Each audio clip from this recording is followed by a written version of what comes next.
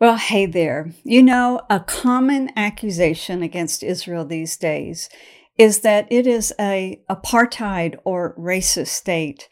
Well, if that's true, how could Christians support Israel? Because we can't support racism. So it's a very important issue, and I want to give you the answers. So stick with me. Welcome to the Israel Answers series, connecting Israel, the Bible, and you. Join Susan Michael as she explores timely issues and current events from a scriptural perspective to equip the Christian world with a balanced and biblical response. Be sure to subscribe for future episodes, which will ignite your faith and bring the Bible to life in your everyday world. Now, let's join Susan with your Israel Answers. You know, Amnesty International just issued a report accusing Israel of being an apartheid state. Now, many people have expressed outrage against this biased report. Even some leaders inside Amnesty have admitted that it was very short-sighted. Nevertheless, we need to talk today. What is an apartheid state, and is this something that Israel is guilty of?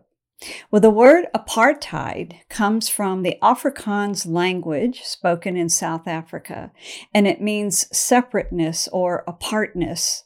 And it is describing a legal system that once ruled in South Africa, in which the white minority government had legally imposed separation of the races and outright discrimination.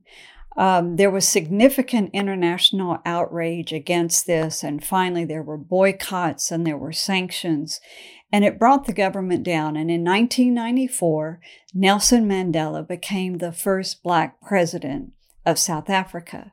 Now, the apartheid regime in South Africa needed to be dismantled. It was a minority white government legalizing racial separation and discrimination of the majority Black population in South Africa. The Blacks could not enter white areas without permits. They couldn't own property. They couldn't study in mixed schools. It only could be in Black schools. And they were actually intentionally given less education. And so it was outright legal discrimination and racism, and it needed to be brought to an end.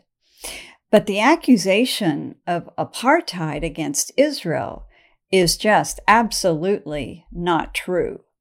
And before I give you the facts about Israel that are really going to refute this, I want to take a few minutes just to talk about, well, if it's not true, then why are they making this accusation? I mean, right? Where there's smoke, there's fire. Well, not always. There are such things as smoke machines. So let me get back to the subject. There is a few reasons I want to go over here about why this accusation keeps coming around and coming back around. And first is the accusation is actually anti-Semitic. So classic anti-Semitism throughout the centuries really blamed the Jewish individual for the ills of the world and kept the Jewish individual from being a full member of the human race, basically.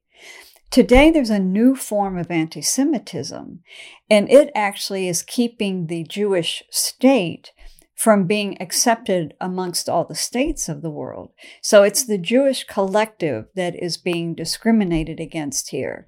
And that's why this accusation really oftentimes is coming from a position of anti-Semitism.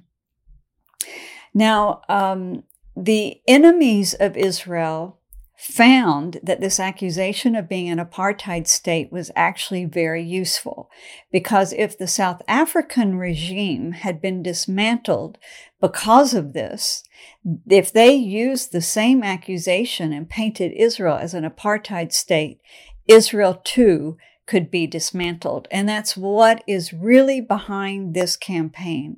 It's about bringing Israel as a Jewish state to an end. Now, this new form of anti-Semitism that is focusing on the Jewish collective, the Jewish state, It's a political expression of anti-Semitism. We call it anti-Zionism. And the anti-Zionism campaign calls for the delegitimization of Israel, the demonization of Israel, making it to look actually evil, and then to boycott and sanction this evil state in order to bring it to an end, to dismantle it. That's really what the campaign of anti-Zionism is all about. And so I just want to say that the accusation, this global campaign against Israel, implying that Israel is an apartheid state, it's not just propaganda.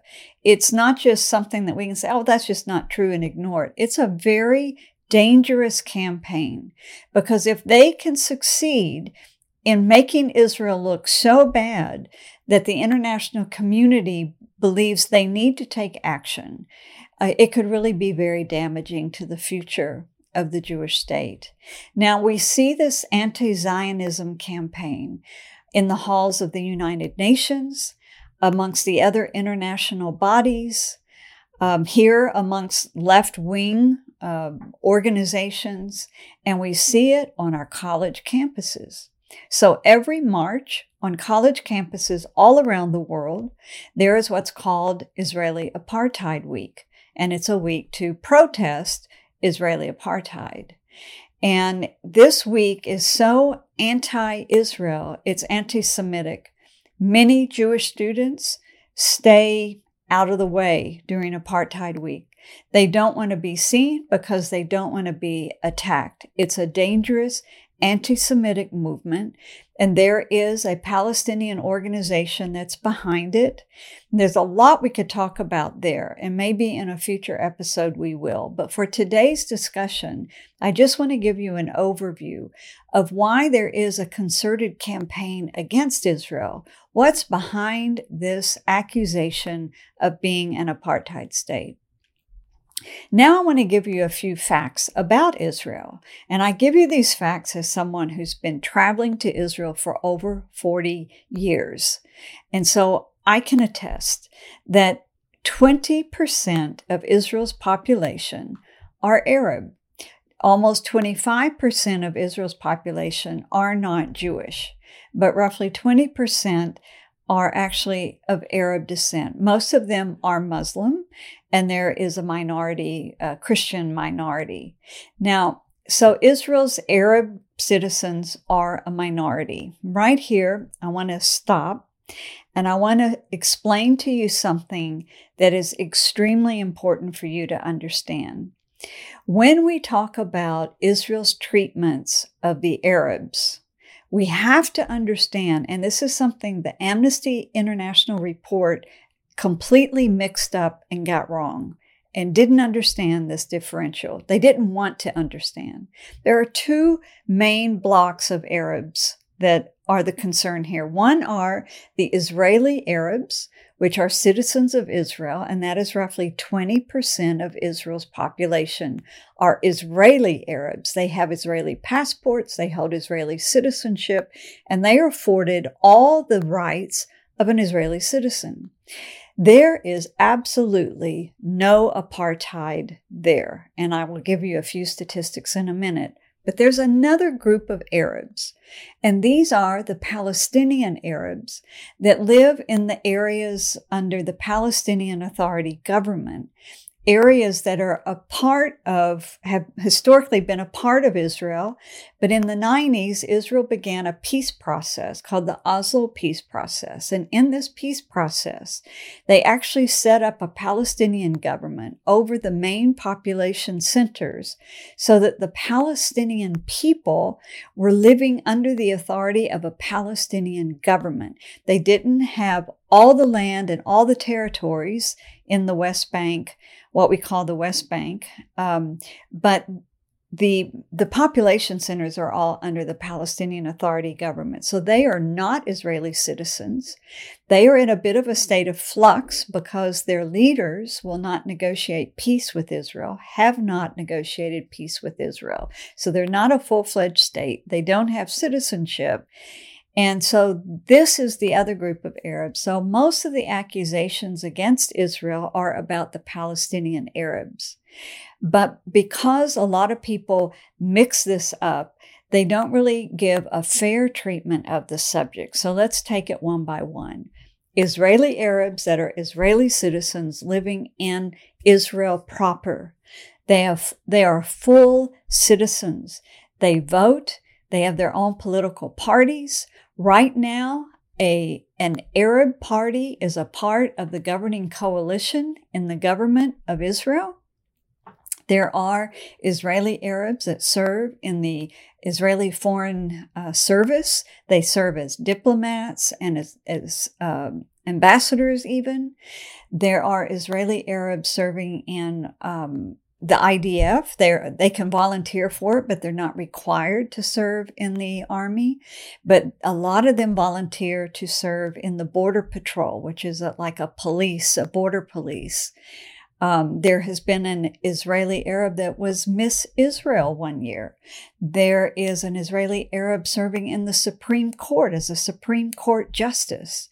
There are Israeli Arabs that are major athletic stars in Israel. There are actors and actresses that are Israeli Arabs. There are singers. You got to understand, they have achieved so much in Israel that there is a move now amongst the Arab citizens of Israel to serve in the army because they understand the freedoms that they have that even in the other Arab countries they wouldn't have, and they want to protect those freedoms. So they are now volunteering to serve in the Israeli army. Those are Israeli Arabs. Absolutely no racism, no apartheid. Now, I will say this.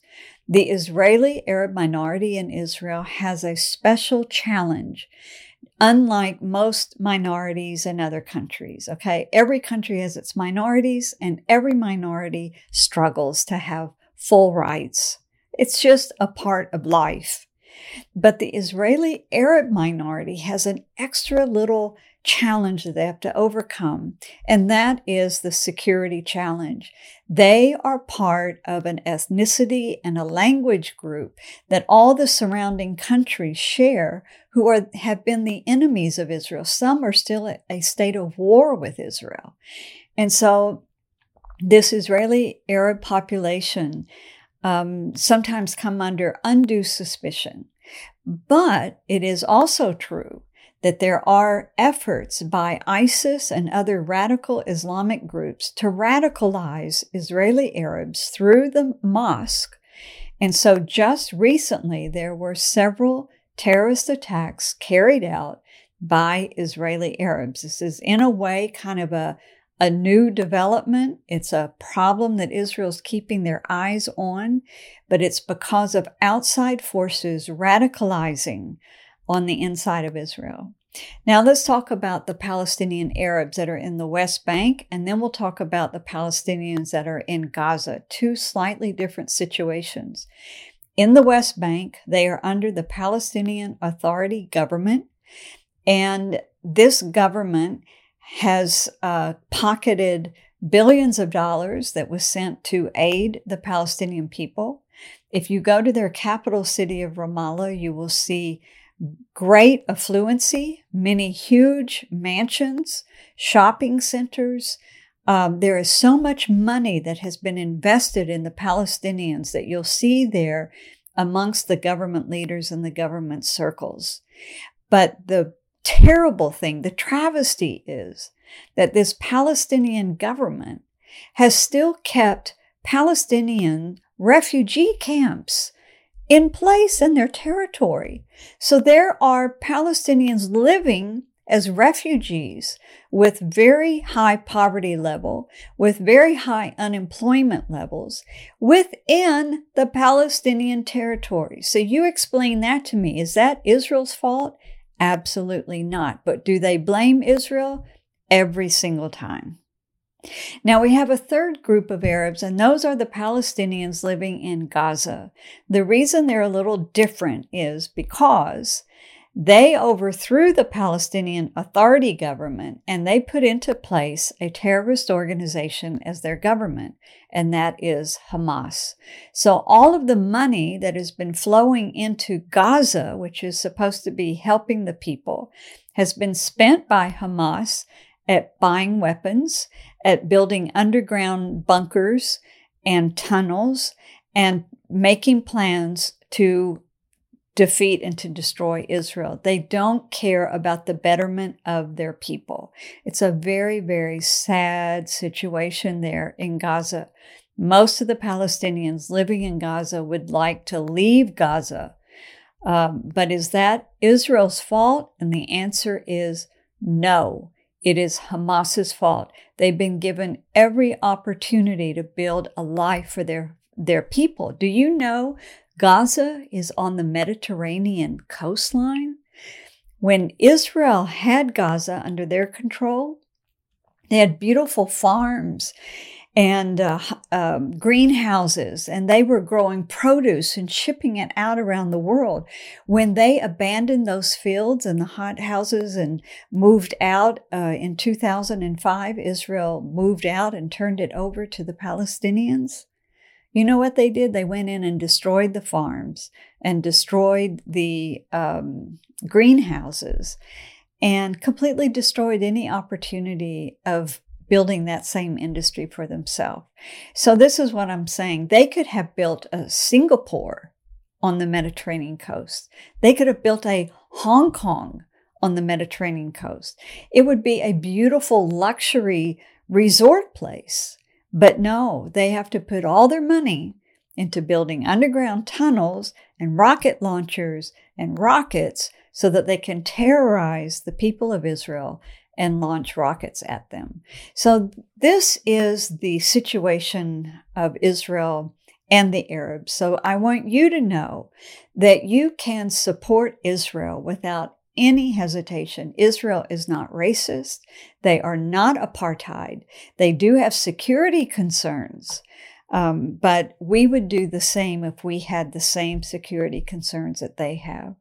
Now, as I bring today to a close, I just want to add one little note to our Christian audience about supporting Israel and about being concerned for the Arabs. You know, God loves the Arab people, and we as Christians should be concerned for the welfare of the Arabs, whether they're Israeli Arabs, they are Palestinian Arabs, or they are living in Gaza. We should pray for them. We should advocate for them to be freed of these, especially in Gaza, to be freed of this terrorist government. We should pray for the Palestinians in the West Bank that they would have leaders that are brave enough to come to the negotiating table and negotiate a deal with Israel. And we need to pray for their betterment, but make sure that we put blame where blame is due, and we don't demonize the people of Israel by blaming them for something that is not really their fault. So that brings to a close today's teaching on Israel. Is it a racist apartheid state? I want to close by offering you two little offers. Stay tuned. Well, hey, give me one more minute. I have two very special offers for you. First is, all you ladies out there, we have scheduled a women's tour to Israel this November 2nd through the 12th. I invite you to go with me to the land of the Bible. Let's walk the land. Let's talk the Bible. Let's have our faith restored and ignited and strengthened for the days in which we live. To sign up, I want you to go down below into today's show notes and sign up for our tour interest list. We will send you all the information. Or if it's easier, just call our tours department line at 866-393-5890. That's 866-393-5890. I want to travel Israel with you. Now, my second offer is a free download that we have developed just for you called 10 reasons for Christians to support Israel. Over the coming weeks, I'm going to be talking about a lot of these reasons, but I want you to have this download so that you can be preparing yourself, that you can share it with your friends and colleagues, and invite them to listen in each week as I will be going over some of these reasons and going a little bit farther into depth. So, in today's show notes, we link directly to this downloadable 10 reasons why Christians should support Israel. Or you can go to the outofzionshow.com landing page, click on resources, and we should have a link there for you as well. So take advantage of this free download, and I will see you back here next week, fully informed, ready to learn some more. Until then, God bless. We hope you have enjoyed this episode of Out of Zion with Susan Michael. Be sure to subscribe to Out of Zion now on Apple Podcasts, cpnshows.com, YouTube, or wherever you like to listen and learn. Out of Zion with Susan Michael is a production of ICEJ USA, all rights reserved.